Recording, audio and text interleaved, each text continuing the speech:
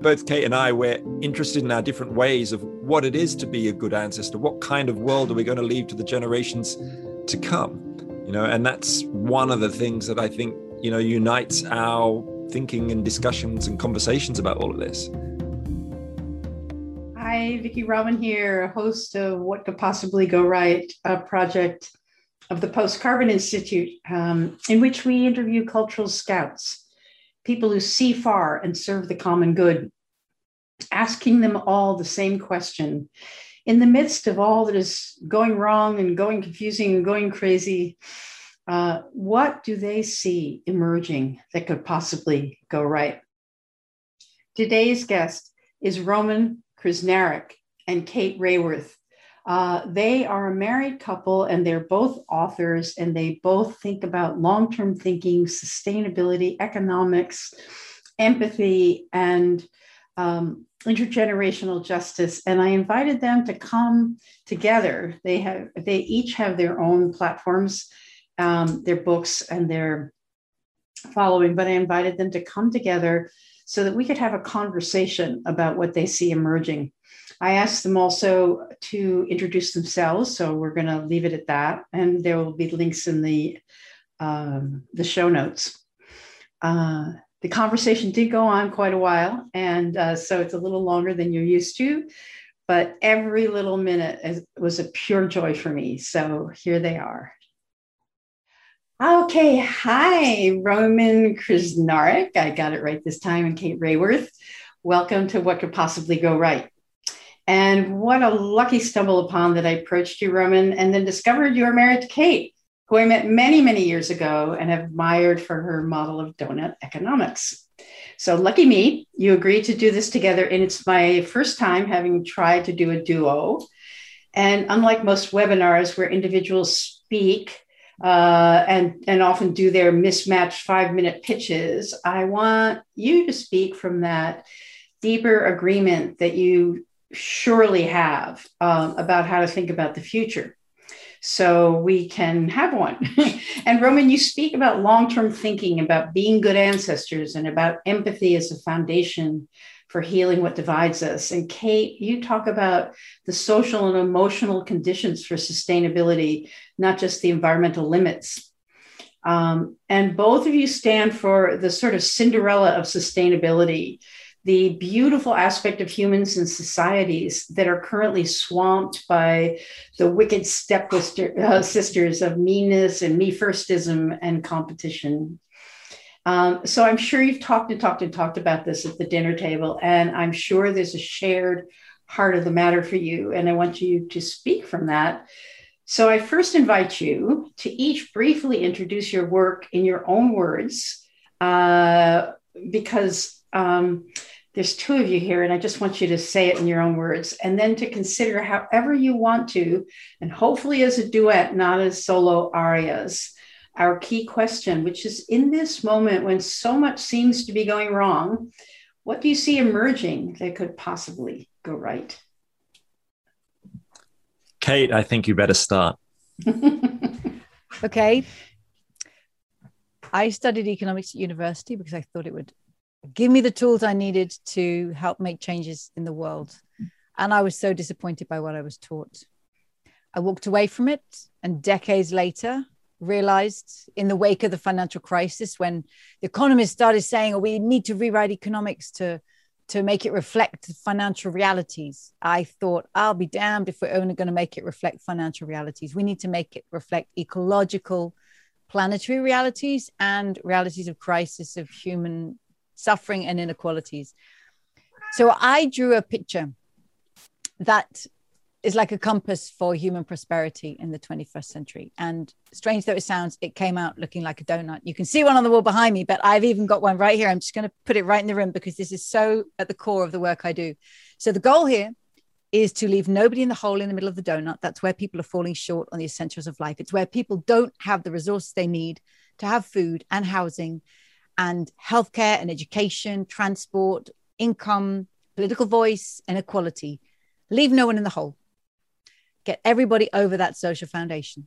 But as we collectively use Earth's resources, we must not overshoot that ecological ceiling, because that's where we put so much pressure on this delicately balanced, unique living planet that we begin to kick it out of balance. And we cause climate breakdown, and we acidify the oceans and break down the web of life. So in the simplest of terms, the goal of this picture is to meet the needs of all people within the means of the living planet. Now, I sketched that on a piece of paper back in 2012, and I was working at Oxfam at the time, and we published it as a discussion paper, just as an idea. And I was absolutely amazed by the traction it had, that people who've been talking about these issues for decades found this picture incredibly empowering to their argument. And I learned through that the power of pictures, the power of our visual intelligence, and the need to recognize that the pictures we draw profoundly shape what we do and don't see, what we put at the center of our vision, and what we leave peripherally. So I wrote this book, Donut Economics, really as an aim to rewrite the core ideas of economics so that they're fit for the 21st century. And I did it through redrawing the pictures. The old ones are like intellectual graffiti in our minds, and it's really hard to scrub out graffiti. So it's much easier to paint over it with a beautiful mural. So I tried to draw new pictures. But when we start economics with this, not with welcome and here's the market, but with this is our goal. This is what we're actually trying to achieve. Now, once we've got a goal, what kind of structures of government regulation, services, provision, markets, prices, incentives, mechanisms, designs, what kind of economic structures will give us even half a chance of getting here? And when you start like that, it changes everything that follows. Over to you, Roman. Wow. Over to you, Roman.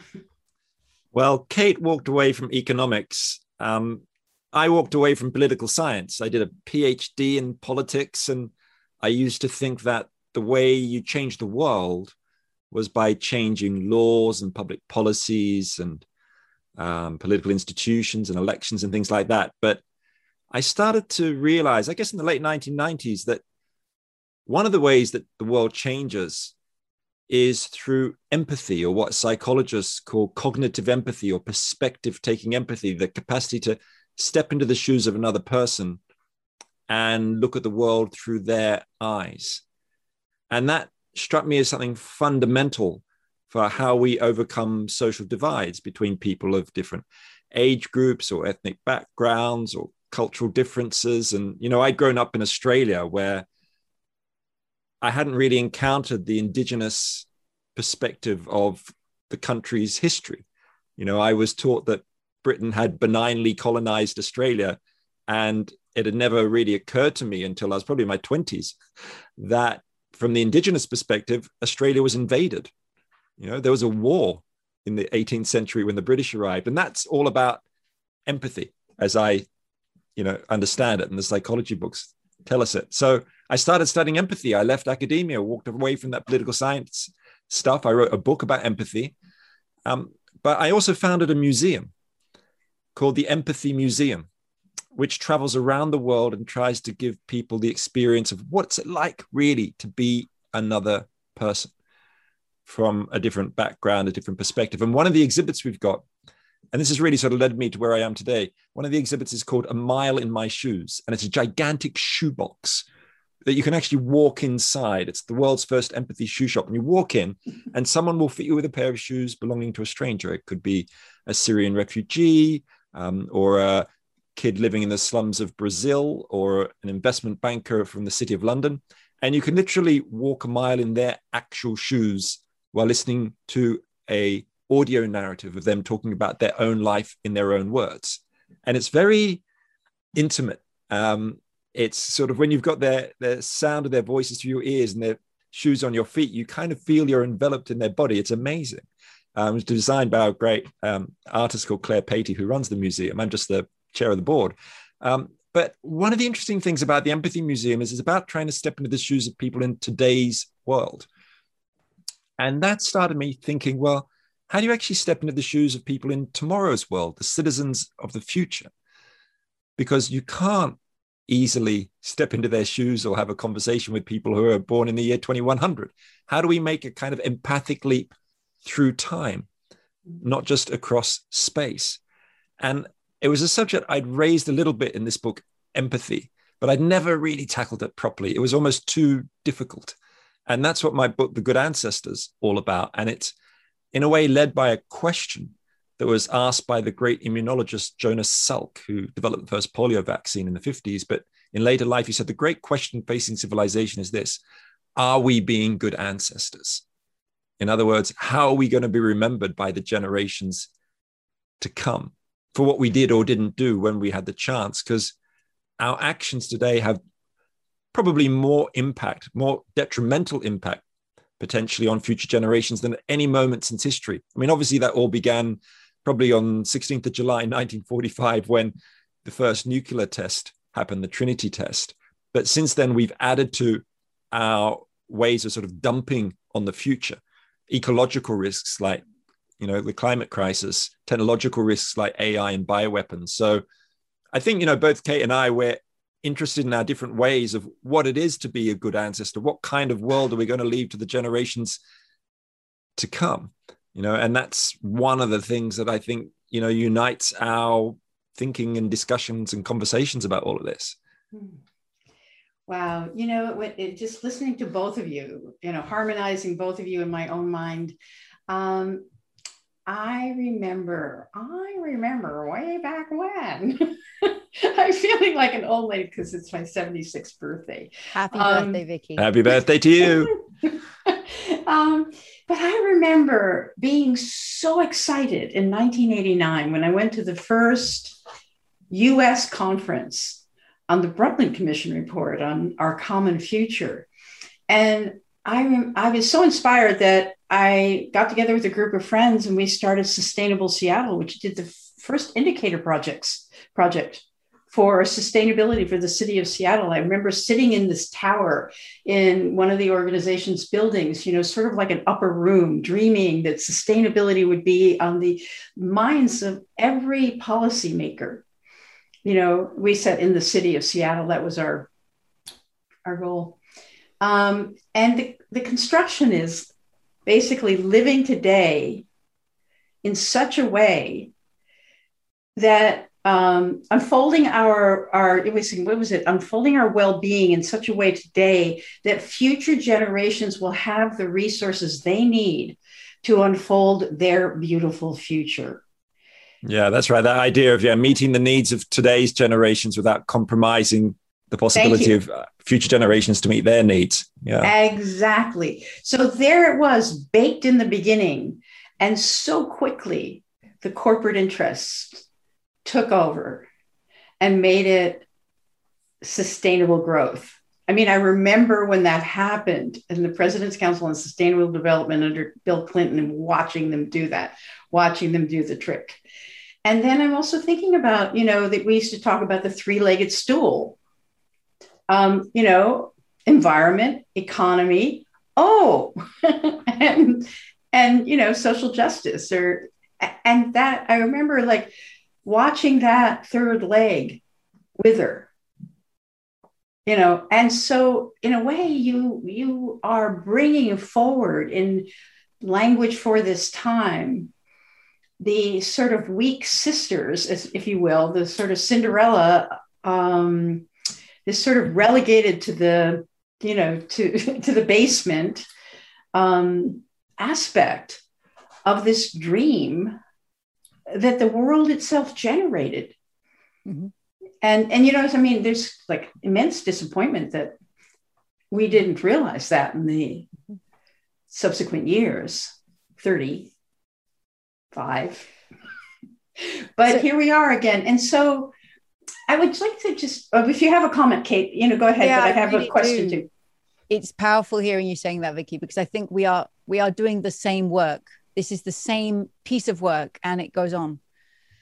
And I think it's really important, and it's very sobering to hear you say that, because it's almost no different from that excitement of the possibility today. And yet this was 30 years ago. And of course, it happened before that in the 70s as well. Right. So it's really important to connect. And I've had the privilege and honor of being in conversation with Herman Daly, who was one of the founding fathers of ecological economics, or Hazel Henderson, who also since the 70s and 80s has been doing this work. Sometimes people say to me when I show the donut and talk about these ideas, well, these ideas have been around for a long time. Like, what's new? What are you saying that's new? And I love this quote from André Gide. He said, everything that needs to be said has already been said, but since nobody was listening, it has to be said again. And I feel that we're doing this same work, and there is no guarantee that the people who need to be listening are listening now. So in each generation, we can believe that there's a momentum, it's happening, it's changing. I'm sure you felt it at the time. And things are so at risk of being captured, greenwashed, that we never know. And we never know until it's done. And we can look back and say that really was a tipping point. Mm-hmm. And I think it's really critical to the work that we do. People, I don't know whether this is a tipping point. I certainly have reasons to believe. And I really love the spirit of this podcast, What Could Possibly Go Right? And what if we believe that those things that could possibly go right will go right if we give them that possibility? And that's the spirit in which I certainly work. But it's just really important to recognize that this is the same work that has been done for generations. And I'm really aware that the work that I do, that I called in a kind of crazy way donut economics, it absolutely builds upon the work of thinkers and activists who for decades have brought these ideas, indeed centuries have brought these ideas, and I'm just representing them this time with donuts. And let's see if this has traction. Yeah, it's sort of like we're building on our good ancestors. Mm-hmm. When I was doing the simplicity work back in the day with Your Money, Your Life, there's a book by David Shai, called The Simple Life. And he traced simplicity through the American story from the very beginning. It's like, oh, okay, well, so we're just doing this generation's work. And, like Roman, when we have this longer perspective, there is a humility that comes. And so both of you sort of set up this, your response to this question of like, what do you see emerging right now? Because this podcast came out of the pandemic, like, oh, every breakdown is a breakthrough. So says Pollyanna, rising again. What do you see emerging now? Is we sort of like haltingly emerge from the pandemic? In the United States, the racial justice movement. I mean, we sort of had that punctuation, of the trial of Derek Chauvin. We're sort of like inching our way forward. But it's a very murky emergence. So where do you see evidence of things going right that we can cooperate exactly what you said? We have to like not only put forward our ideas, but cooperate with them, build on them. So what do you see? I guess for me, you mentioned earlier the phrase language for our time. And I think a lot of this is about finding the right words and narratives to describe the things that are going on around us and that have been going on. But something I have really noticed in the last few years is the emergence of a kind of secret movement emerging around the world who I think of as time rebels. That's the kind of language that I use. These are people, organizations, movements who are dedicated to taking the long view and intergenerational justice. And a lot of them are building on older ideas of ecological stewardship found in indigenous cultures, idea of seventh generation decision-making, of course, in Native American culture and First Nations people, or in Aotearoa, New Zealand, there is a concept, a Maori concept called whakapapa, which is their word for lineage or genealogy, the idea that you're in a long chain of life, going far into the past and long into the future. It so happens the light shining here and now. The question is, how do we shine it more broadly? But the time rebels in the realm of politics, economics, culture are taking action. So, for example, politically in the US, there's this great public interest law firm called Our Children's Trust, working out of Eugene, Oregon, who filed a landmark case against the federal government, as well as state governments, on behalf of 21 young people, campaigning for the legal right to a safe climate and healthy atmosphere for both current and future generations. They're really trying to put those Brundtland Commission ideas into practice and doing something that hasn't been done since the French Revolution, which is trying to secure constitutional rights for people who may not be born for decades. And they've inspired movements around the world. Or in the arts, there are fantastic examples like there's a Scottish artist called Katie Patterson, who's got a project called Future Library, which is a 100-year art project where every year for the next century, a famous writer is donating a book which will remain completely secret and unread in the Future Library until the year 2114, when the 100 books will be printed on paper made from 1,000 trees which have been planted in a forest outside Oslo. And the first person to donate a book was Margaret Atwood. Elif Shafak and other writers donated since. And just think then, Margaret Atwood is never going to see that book published in her lifetime. It is a legacy gift, and it asks us, what gifts we are going to leave. And of course, from politics to culture, there's a whole realm of economics where, Kate's, working, where there are people working there is circular economy, many other areas which are about ultimately taking care of the place that will take care of our offspring, to use the language of the great biomimicry thinker Janine Benyus, who Kate introduced me to, of course. How do we think long term, ultimately, but by living in with the boundaries of the ecosystem in which we're embedded? It's about place as much as time. So put all of these together, actually, to me, they look like an emergent movement, a movement of time rebels for intergenerational justice in the 21st century. I find it really exciting and unexpected. You could probably add Greta Thunberg to that. Oh, she's a classic time rebel. She says, look, when I'm 75, what will my children think of me? She talks about cathedral thinking being needed to tackle the climate crisis, looking and planning decades ahead. But the paradox is we need to do it with an absolute urgency. We need to do it kind of right here, right now, to take that long view. Do you see any? I mean, I'm sort of like poking in about this, but do you see any other evidence from the last year? Not just sort of, because we know that the Children's Trust lawsuit did not succeed yet. So there's like these incursions. It's sort of like those little tongues, and when the tide is coming in, and there's one little tongue that goes up on the beach. What other tongues are you seeing in this past year? Well, just in that realm of legal cases, in Germany just a few weeks ago, the Constitutional Court ruled against the government because they said the government was effectively violating the rights of future generations through its limited carbon emission targets. And then just a couple of weeks before that, there was another case in the Netherlands where the oil company Shell lost a big case. And before that, there was another case in the Netherlands where called the Urgenda case, which again is all about rights for future generations, forcing the Dutch government to take more action. So actually, I think you're right. Our Children's Trust is a kind of David versus Goliath struggle. And, they're working on their next cases. These cases will go on for years, and often legal cases do go on for decades, as we know from the women's movement and the civil rights movement. But what's happening with this future generation stuff, it's happening much faster than I'd ever expected. And also in countries like Pakistan in the global south too, where there's recent Supreme Court rulings using the language of intergenerational justice. So this is really, I don't want to be overly hopeful about things. I'm as surprised as maybe you might be about how sexy law has become, I think, at least in my eyes. Exactly. Anyway, over to you, Kate. Do some finger painting on this paper that we're developing. Okay. So when you say, what could possibly go right? And I think, well, what do I see that could possibly go right? So here are to layer onto that, this emergence of time rebels, which is a concept I love. I'm going to say one thing. I love it because it gives people a name, and people say, oh, now I have a name for that thing that I am. And it's so, as Roma said, the power of language. It's so important to be able to name and create words that actually give name to the possibilities we want to become. And I've heard him give talks, and people say, I'm a time rebel. I'm going to be a time rebel. I already am a time rebel. And it's so empowering to be able to name this thing. So I want to bring two others. I wrote Donut Economics as an act of advocacy.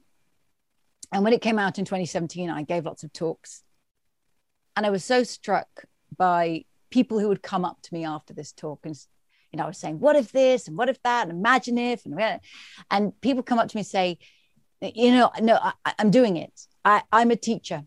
And I'm teaching these ideas, and I'm teaching this donut in my classroom, not because it's on the curriculum, because it's not on the curriculum, but it's because I know this is what my students need and deserve to learn.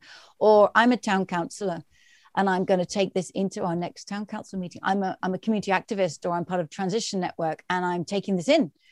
I'm a CEO, or I'm the newest graduate employee of a company. I'm going to take this into my company. So there were these people everywhere. I'm an MP. I'm a civil servant. I have learned that there are change makers everywhere, and don't judge somebody by the organization they're in, the role they seem to play, because some change makers, yes, they block bridges and lock onto oil rigs, and we need them. And I've sat with them and blocked bridges with them. But other change makers quietly work inside the tax office and take a decade to change the tax code towards social justice. And they do quiet, long work. And other change makers are in a classroom teaching 30 kids at a time, year after year after year, but knowing that they are changing the ideas that those kids encounter. So there are change makers everywhere. And when ideas come along that work for them to help them bring about the change they already wanted to bring about, they grab it and they run with it. And that's why we've turned the Book of Doughnut Economics into Doughnut Economics Action Lab. Very intentional name. It's all about action. And it's a lab because we're experimenting and we're learning how to bring about change with change makers everywhere. So I'm just blown away every day by these change makers I meet. And that I know that's what keeps me going. That's what gives me energy. And then the second thing I want to say is the power of peer-to-peer inspiration. So I can stand on a stage or come on a podcast or go on the radio or write a blog about what if a city adopted these ideas and put them in practice, or what if an enterprise did, or what if a teacher started teaching this. That's fine. But it's a completely different game when a mayor says, we are going to put the concept of doughnut economics at the heart of our plan for our city as we emerge from coronavirus, as the deputy mayor of Amsterdam did. Because that is a signal to mayors everywhere who suddenly look, wow, that's somebody who's like me doing that thing that I would have said was impossible or a little bit crazy, but they're already doing it. And that just opens up a door of possibility. And Amsterdam decided to adopt the donut as a concept for becoming a circular economy in their city. Well, along comes COVID and knocks everything sideways. But Amsterdam said, no, we're going to launch this. We're going to launch our circular strategy in April 2020 at the height of their COVID crisis. Why? The deputy mayor said, because we need to keep doing the business of government. We can't just stop everything. And as we emerge from this emergency, whenever that happens, we need to know who we want to become and where we want to go. As you said, right, a crisis can be a breakthrough. So we need to use this to pivot in the direction we already knew we needed to move in. That was written up in the Guardian newspaper on page, 7 or 8, and it just went viral internationally. It fed a hunger and a possibility that people were listening to. And we were suddenly contacted by city officials, councillors, deputy mayors from places all around the world and towns and nations saying, that thing Amsterdam's doing, we want to do it. How can we do it next?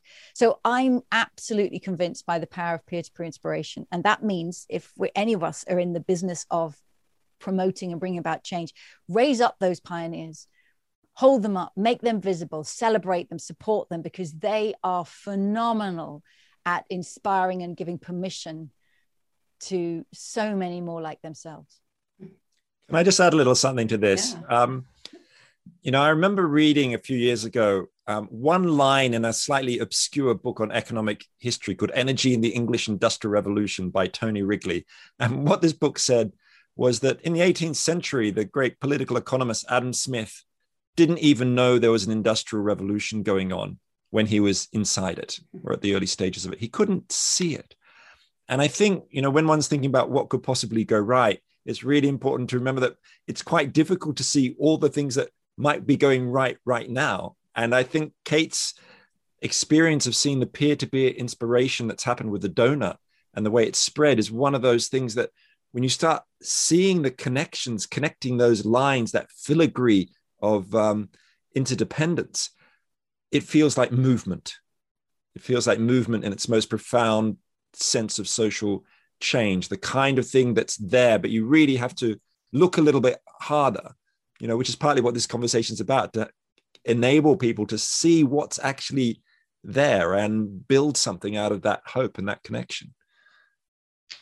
Wow. I mean, this does remind me actually of when we first published Your Money, Your Life, and I was campaigning to end overconsumption in North America. And everywhere I went, every talk I gave, people would come up to me and they would say, like, sort of like sotto voce, I actually do exactly what you're talking about. So you say, I'm making the world safe for frugality. They're all coming out of the woodwork. And I made it a goal of every interview I did until the host, him or herself, said, I actually do this, until I had somehow evoked that it's the most fun game in town. And then people wanted to affirm that it's their game too. And so I just I think you're referring to, we have narrative rebels. And there's, in this era of polarization, what I see is that people are trying to capture the narrative, but they're trying to capture it in opposition to the people who are trying to capture it. And we have like at least 2 narratives, if not 100. And then using social media, using every tool in the book to, sort of have competition and escalation on narrative, like, what is this time about, and I'm doing it too. Oh no, the pandemic is an opportunity. So, but there's something else you're talking about, which is a noticing emergent phenomena, emergent people, emergent streams, and naming that. And so finding language for that. And I think that's probably what the both of you are in the business of. And it's not just language, because what I see you doing is creating these visuals, and the visual just goes ping right in. And so, just reflect on this sort of, I would be interested in your thoughts about narrative language as a sort of higher order intervention, rather than being an intervention of resistance. Thoughts? I'm going to jump in. I definitely think narrative language is a higher order intervention, as in, what language is doing, as images are doing too, is reframing the paradigm, whether it's through words or pictures. And anyone who's familiar with the work of Donella Meadows, another of these people who's been in this teamwork for decades, she wrote this phenomenal book that's profoundly influenced me called Thinking in Systems. And she talks about the different leverage points for intervening in the system. And right down the bottom is, you could tweak the tax rate. You could make information move more openly, which is really powerful when companies are required to publish the information about their carbon emissions per gallon. That's really, really powerful, for example. But going higher and higher up, the leverage at the top is changing the paradigm. And how do we do that is through bringing new words that describe what we're aspiring to, or bringing new pictures. And as Meadows says, it might sound like changing the paradigm is slow work that takes decades, but in an individual, it can happen in an instant. The scales can fall from the eyes. And I've certainly experienced that, showing people the donut. And when they go, oh, you mean it doesn't have to be an economy that's about growth. It can be about this. It can be about finding dynamic balance. And the most important thing is that if we're only against something, there's nothing to be for. You've got to have that thing that you're for. So I think, one of the most powerful forms of protest is to propose something new. If we want our politicians to go beyond GDP, we have to create something completely different that doesn't refer to GDP, so that they can talk about thriving instead of endlessly growing. So this is key. And when I first drew the donut, like I said, people had this response to it I was amazed by. And I started looking into the power of imagery. And I learned that over half of the nerve fibers in our brain are linked to our eyesight. So our eyes are pattern spotters. We're just continually trying to make pattern, which is why we see poodles in the clouds and ghosts in the shadows. And so when we see an image, it goes in through our eyes. It passes by our very analytical, rational mind that has been trained through, especially through Western education, to analyze argument and words and language. It goes straight past that. It goes into the visual cortex, which is literally at the back of your head.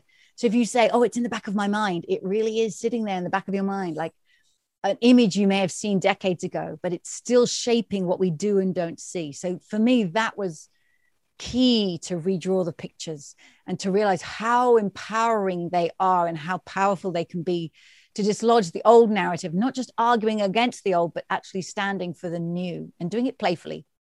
I want to add one thing, Vicky, because you just mentioned about making frugality a great game and making it playful. I think of you now every time I drive a car, and here's why. I remember when I visited you in your home in 2001. That's when we first met. And you had this car and you had fitted into it. I'd never seen it, and I never saw one since. You had it fitted into this thing. It was like a efficiency monitor. And I remember you saying it's really fun. And I drive my car and I try to drive as fuel efficient as I possibly can. And it's this great game.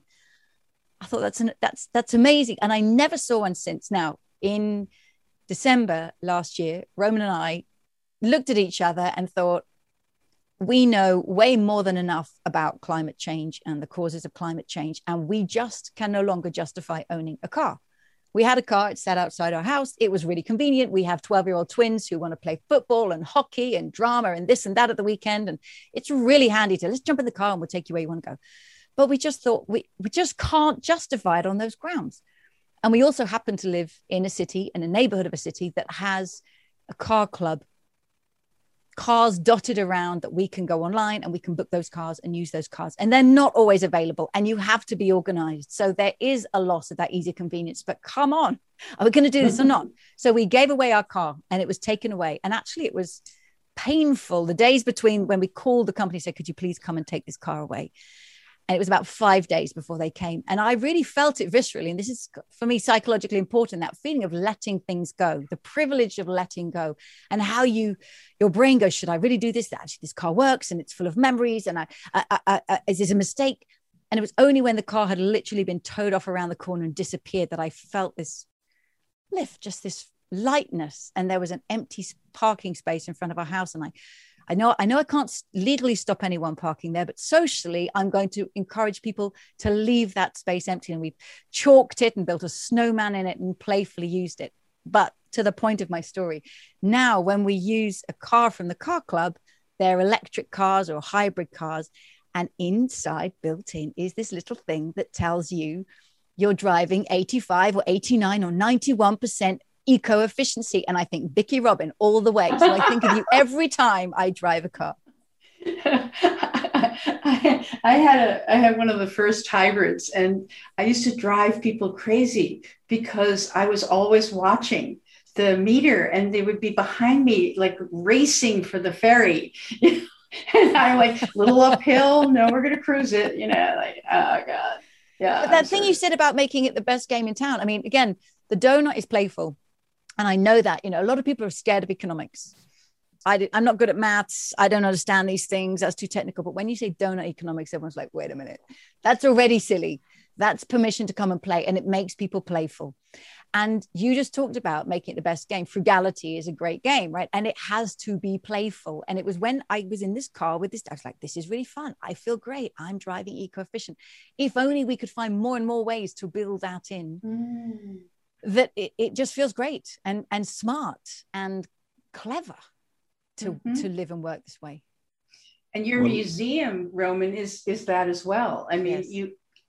Yeah, I mean, the Empathy Museum's playful as an experience, but I think one can also be playful with these narratives that you're talking about as higher forms of intervention, which I think are a great phrase. I mean, I happen to have in my hands now a couple of narrative devices, a marshmallow and an acorn. And these say something about who we are. I mean, in Kate's book, there's a great chapter about rational economic man, challenging the idea that we're just me, and saying, no, we're also wired to be we. In fact, you might be able to turn it upside down and you go from me to we.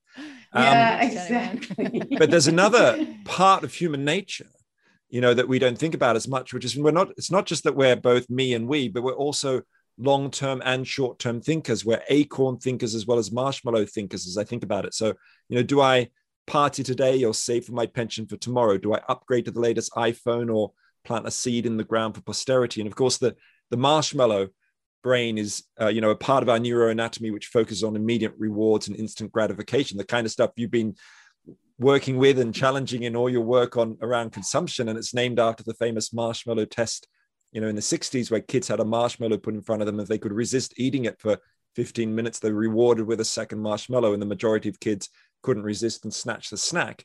But what was missing from that story, really, and that narrative, which we then inherited, that idea that we are short-term, grabbers of marshmallows, but we also have this acorn brain that lives in the front of our head and in the frontal lobe, particularly a bit called the dorsolateral prefrontal cortex, in case you wanted to know. But that's the part which focuses on long-term thinking and planning and strategizing. And it's new. It's only about 2 million years old. The marshmallow brain's about 80 million years old. And when you think about other creatures do plan ahead a bit, right? So a chimpanzee will get a stick and strip off the leaves and turn it into a tool to poke in a termite hole. But they'll never make a dozen of those tools and set them aside for next week. But that's what humans do with our acorn brains. And that's how we, save for our pensions or write song lists for our own funerals, or that's how we built the Great Wall of China or voyaged into space. But it's also about why the car club works. Because when we gave up our car, right, we joined this car club. And every time we use it and just have an hour in an electric car, we are making that car club function and be more successful, and then encouraging the car club to put another car in our area so more people can use them. So it is like planting a seed, in the same way that, putting solar panels on your roof can start driving down the price, and it might be a bit more expensive for you, as the acorn planter, but the shade is enjoyed by others as the price of the solar panels go down. So there's all these different ways we can, I guess, work in our communities and our economies to change the narrative about who we are, but that also changes the world that we're living in. Yeah, exactly. And it's like, when I first started publicizing Your Money, Your Life, I took a little course on marketing, which really bothered me because I wanted everybody to think, in the highest minded ways. And she said, things sell because, people want to be smarter than other people. And so I pitched Your Money, Your Life as being smarter than other people, right? Be the first on your block, Yeah. Well, this is something that Kate says about like economies and governments. And what's that line that you say, Kate, about, the British government should be the first country into the Industrial Revolution. And I can't remember the exact wording. Well, two things. One, the UK was the first nation into the Industrial Revolution, so we should darn well be the first one out. I mean, that's an onus of historical responsibility on the UK to move first and fastest than anybody else. But in terms of that smart point, so the City of Amsterdam has said we're going to be 100% circular economy by 2050. We're going to be 50% circular by 2030. So in less than a decade, half of the materials that are being brought in and used in the city must be reused, recycled, repaired, refurbished, remanufactured. And next year in 2022, 10% of city procurement contracts will be circular. Now, this has brought in regulations, especially in the construction industry, of the way that they must now build and design. And I know from working with people in the city that at first the designers and the planners is like, oh God, all these new regulations we have to learn. And then once they learn them about how to design and build in a circular way, they suddenly find, oh, we're at the forefront of the circular revolution. Mm-hmm. We suddenly have these skills and design and opportunity and context to innovate that all these cities and nations around us and the world are going to need. So suddenly it's really smart to give yourself those constraints. And I always say boundaries. So sometimes people, and especially American friends of mine, I really noticed, not you, Vicky. And but it's okay, when I first drew this, some of my American colleagues said, oh, Americans, we don't like boundaries. Americans, we think going to shoot right through that boundary. And I would say, really? So if I gave you a tiny baby in your arms and this child's temperature is rising to like over 40 degrees, are you going to say, go girl, you shoot right through that boundary? No. You're going to do everything you can to bring that child's temperature back down. So boundaries actually are health, and that we know the boundaries of our body and bodily health, but also boundaries unleash our creativity. And a designer, an architect, anybody would say, please don't give me a blank piece of paper. For heaven's sake, give me some parameters. Make me design in some space. So boundaries unleash creativity. We should not be afraid of them and say they get in our way, they're blocking us. They are what makes us figure out, okay, we got to do this a different way. And we go lateral, we go up, we create something we'd never have thought of otherwise if those boundaries hadn't been put in place. And so You can create those boundaries for yourself in life and say, I'm going to drive 90%, 95% eco-efficient. Or you can live somewhere the government says, you know what, guys, we're just going circular here. Going to make this easy for you. This is just a rule.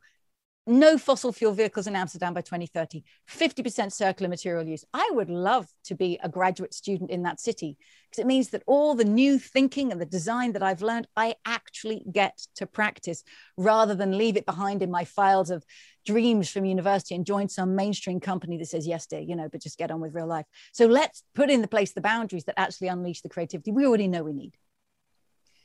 I totally love it. And I'm sorry, you asked it to be conversational. So here I go. I wrote a book that I delivered the book, and then the publisher canceled the contract. And it was about rethinking limits, rethinking freedom in a world with limits, and how to make Americans fall in love with limits the way they've fallen in love with freedom. And I worked years to develop a language for limits that was about design, and it was about liberation. And I'm a soundbite queen, and soundbites are narratives. They're little things that stick in your mind. They're images, and one of them that I used to say is, I buy my freedom every day with my frugality. And I'm quoted on that now, and people rethink what their short-term purchases. They go like, oh, well, Vicki says, I buy my freedom every day with my frugality. But hey, what happened to this book on limits? Yeah, pull out the manuscript. Let's dust it off. The time is now. I want to read that.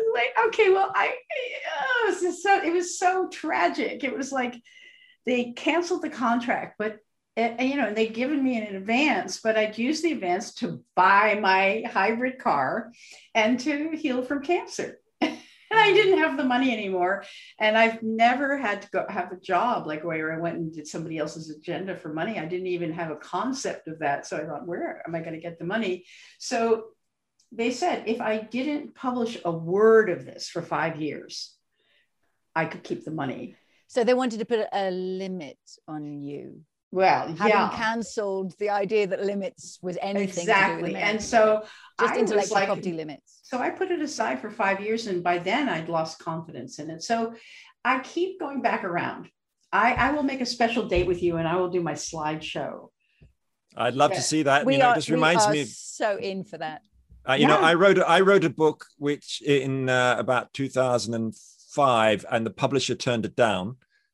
Even though I had a contract, because it wasn't what they wanted, and I refused to change. And it sat in my filing cabinet for 15 years, and I've just decided to self-publish it. Actually, it'll be out quite soon. Okay, so, I'd also lost confidence in its ideas, and I thought, no, actually, it still speaks to the world 15 years later. Right. So let's see the slideshow, but let us see the pages as well.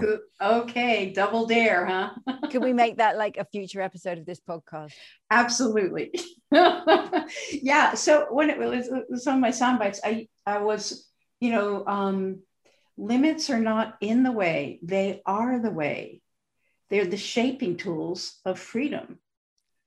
If you cannot master. That is amazing. Go on, keep going. Keep going.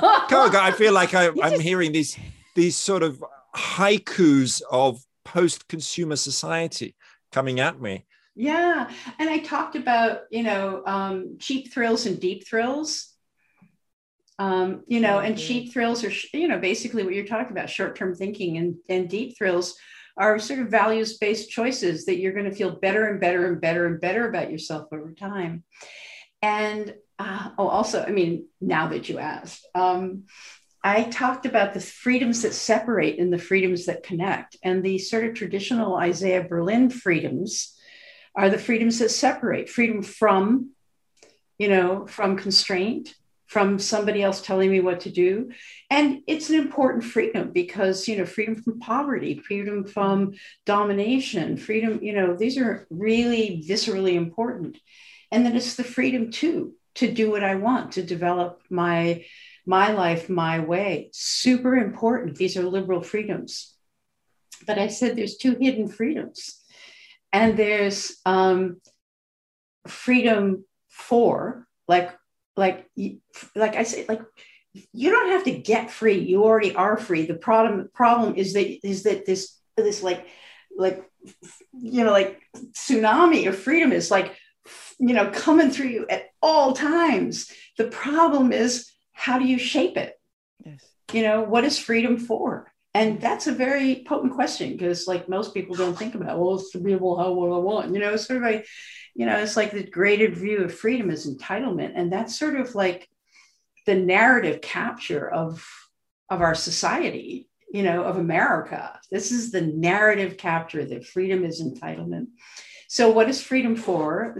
So freedom for, and then freedom with the recognition that every other being, the ones you think are alive and the ones you don't think are alive, like rocks, every other being is imbued with the same freedom you are, trying to unfold its destiny. So the challenge of freedom is freedom to enact your freedom in the presence of other beings enacting their freedom, not in a zero-sum game. I mean, it's a total, like what is it? James Carse, what's that? Games, infinite and finite games. Oh, yes. Yeah, exactly. It's that sort of thing. How does freedom become an infinite game? Yes. So, yeah, I had all these practices. Okay, I'm re-inspired. This one's coming out for sure.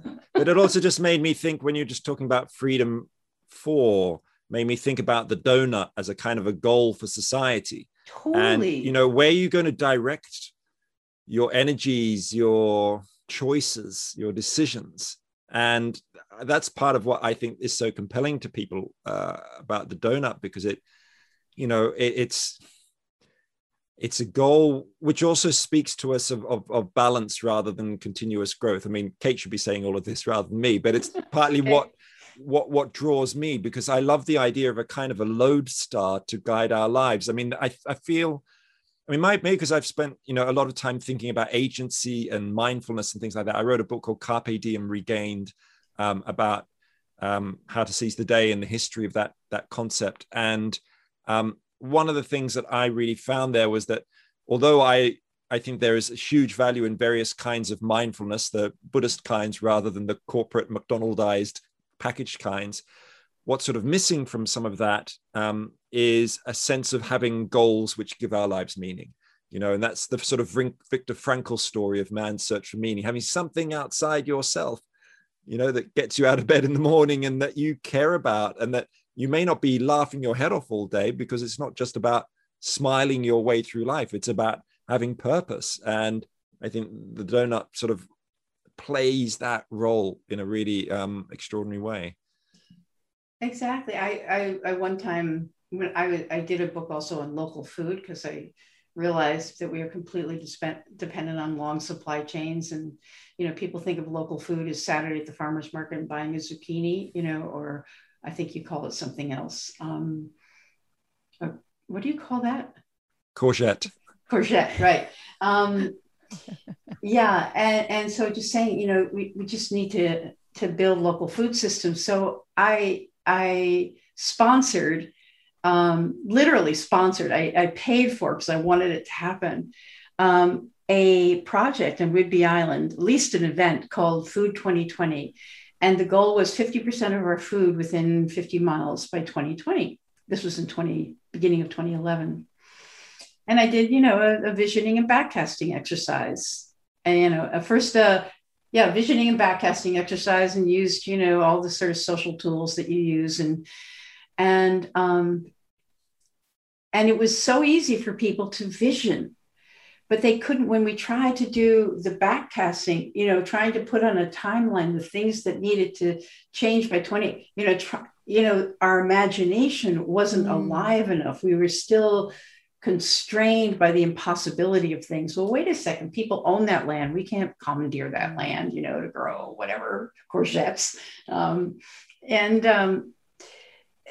And I think it has. I mean, I didn't do any follow-up. I don't like forming organizations, but I think it's informed some thinking. And when people think about the future, they think about like one, like getting a we're working now on, getting a chicken processing, facility on our island. So that's the sort of march from the old system, march through time. But there is a visionary thing. And I think that is, that's positive narrative capture. You put a purpose out there and you dress it up in little adorable clothes that everybody can remember, like a donut. And then people start to orient around, so it does backcasting all by itself. And of course, if you want to buy a pony, you save money when you're 9 years old. It's not like a radical notion. It's that if you have goals, it will alter how you spend your time, and your life is enlivened by having that, oh, right, not buying this candy bar is a pony, or an iPhone or whatever it is. So I think what you're doing is you're sort of lifting up what we already know. That's the funny thing. Yeah. We already know about having goals. We had to be taught short-term thinking. I mean, we had to be taught in this moment in time when we know better to forget that we know better. And I think it's a real disturbance, as you're saying, Kate. I think it's a real disturbance in people because we know better. We're doing things that we know better we should not do. And so you're giving language so that they have a place to step that has some dignity in it to express what they already know, Yes. And one thing I wish I could figure out how to help move faster. So London used to be full of people smoking on the tube, in every pub, every restaurant, every office, just car, everywhere. And then over decades, and in a particular year, there was a smoking ban in public places.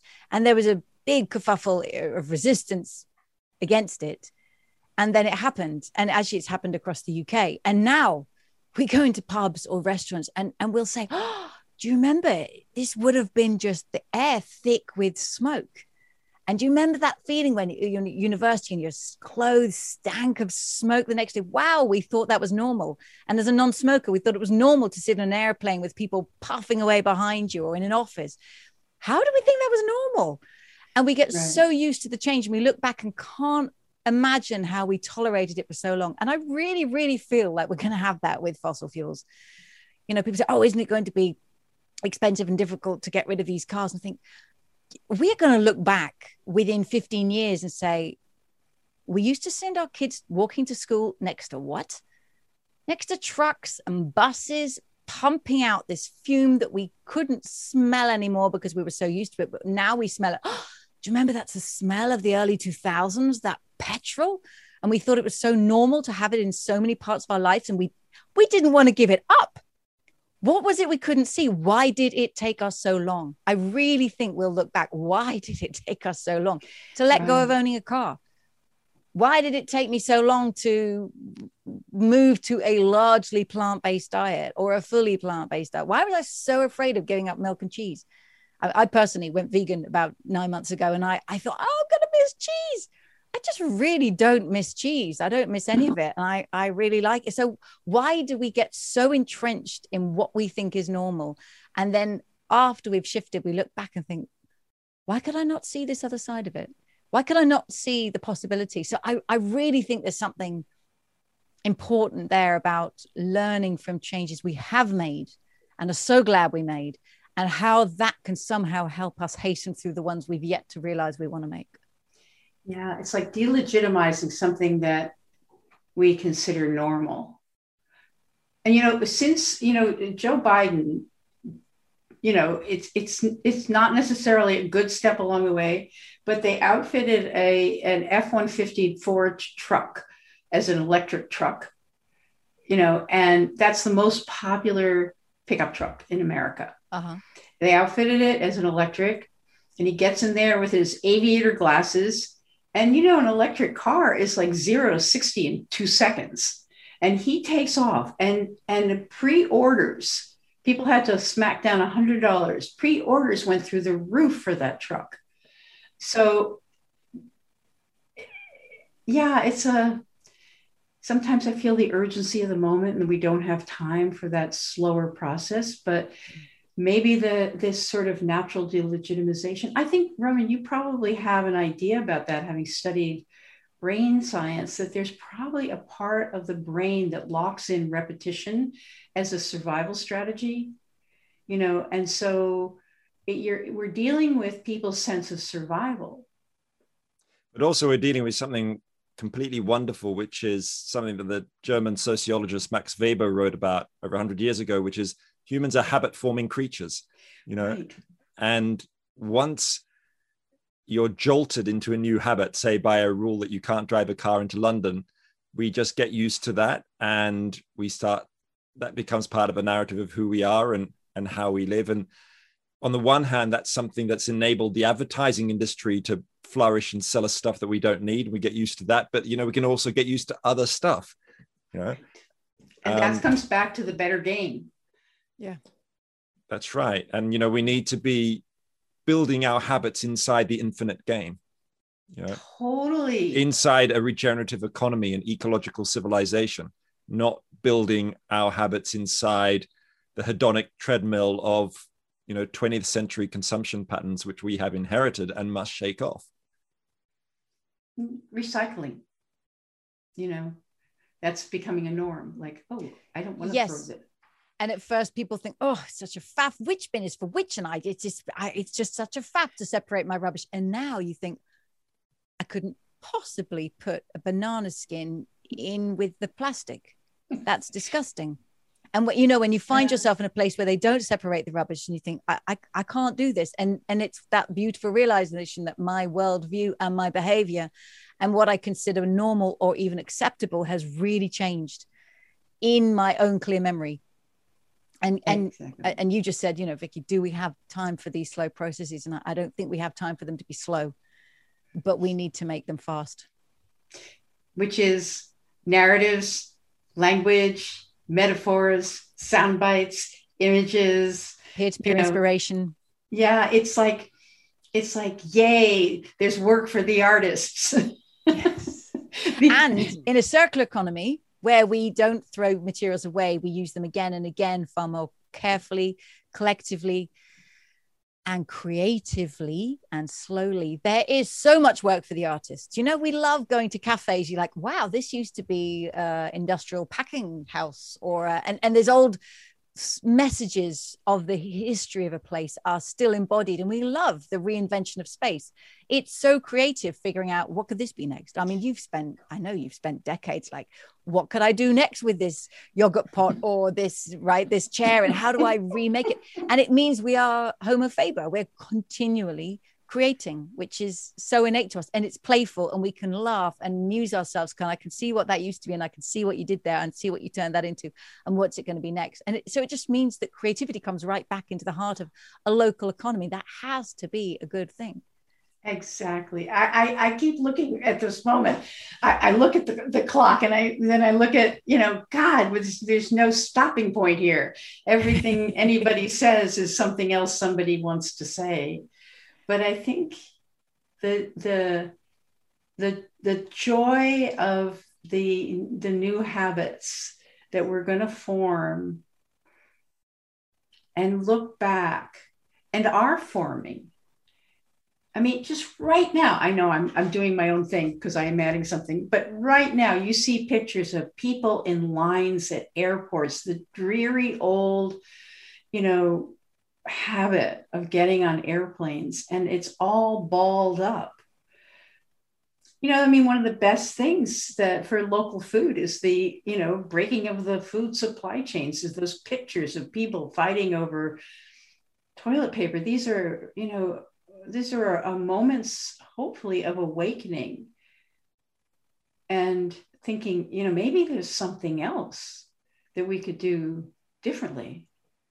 I also think there's historical perspectives to take here as well, which I think are really interesting. Like, we have this idea that human beings get their status and recognition from material displays and earning stuff and cars and so on. But when you cast your mind back in history, well, in early modern England or Europe or whatever, 500 years ago, being wealthy and displaying your wealth wasn't necessarily the best way to get social status and recognition. There are other ways, being a pious priest or a great warrior or all sorts of other things. So we can redefine, we can choose how we want to relate to others and be seen by others. And of course, how we're seen by others really matters, but it doesn't have to be by buying stuff we don't need. There are other ways and other habits we can develop to express who we are. Exactly. I mean, selling water by the river, decades of an attempt to resell, repackage, the sort of thrift store for old ideas that are really very, very fresh and look adorable on you. It's just, I just think this is so refreshing. I do think, in just service to the people who are listening, who are probably right now thinking, oh no, don't stop. Well, we're not going to stop, because we're going to come back for round 2, where Vicky pulls out and dusts off her manuscript and tells us about her book that was way before its time, but is right for now, about limits and freedom. Perfect. Okay. That's a stopping point. That's sort of like a Mark Twain end of the chapter where you cannot not read the next, you cannot not turn the page. So thank you so much. This worked out even better than I could have imagined. Thank you. Yeah. Thank you, Vicky. It's been great. Thank you. Hey, thanks for listening. Don't forget to subscribe and leave us a 5-star review so that this hopeful message can get out to more people. Check out Post Carbon Institute's Resilience website for show notes and for more guest information. Thanks also to Asher Miller, Amy Burringroot, and Clara Winter of Post Carbon Institute, plus production assistant Michelle Wigg from frugalityandfreedom.com.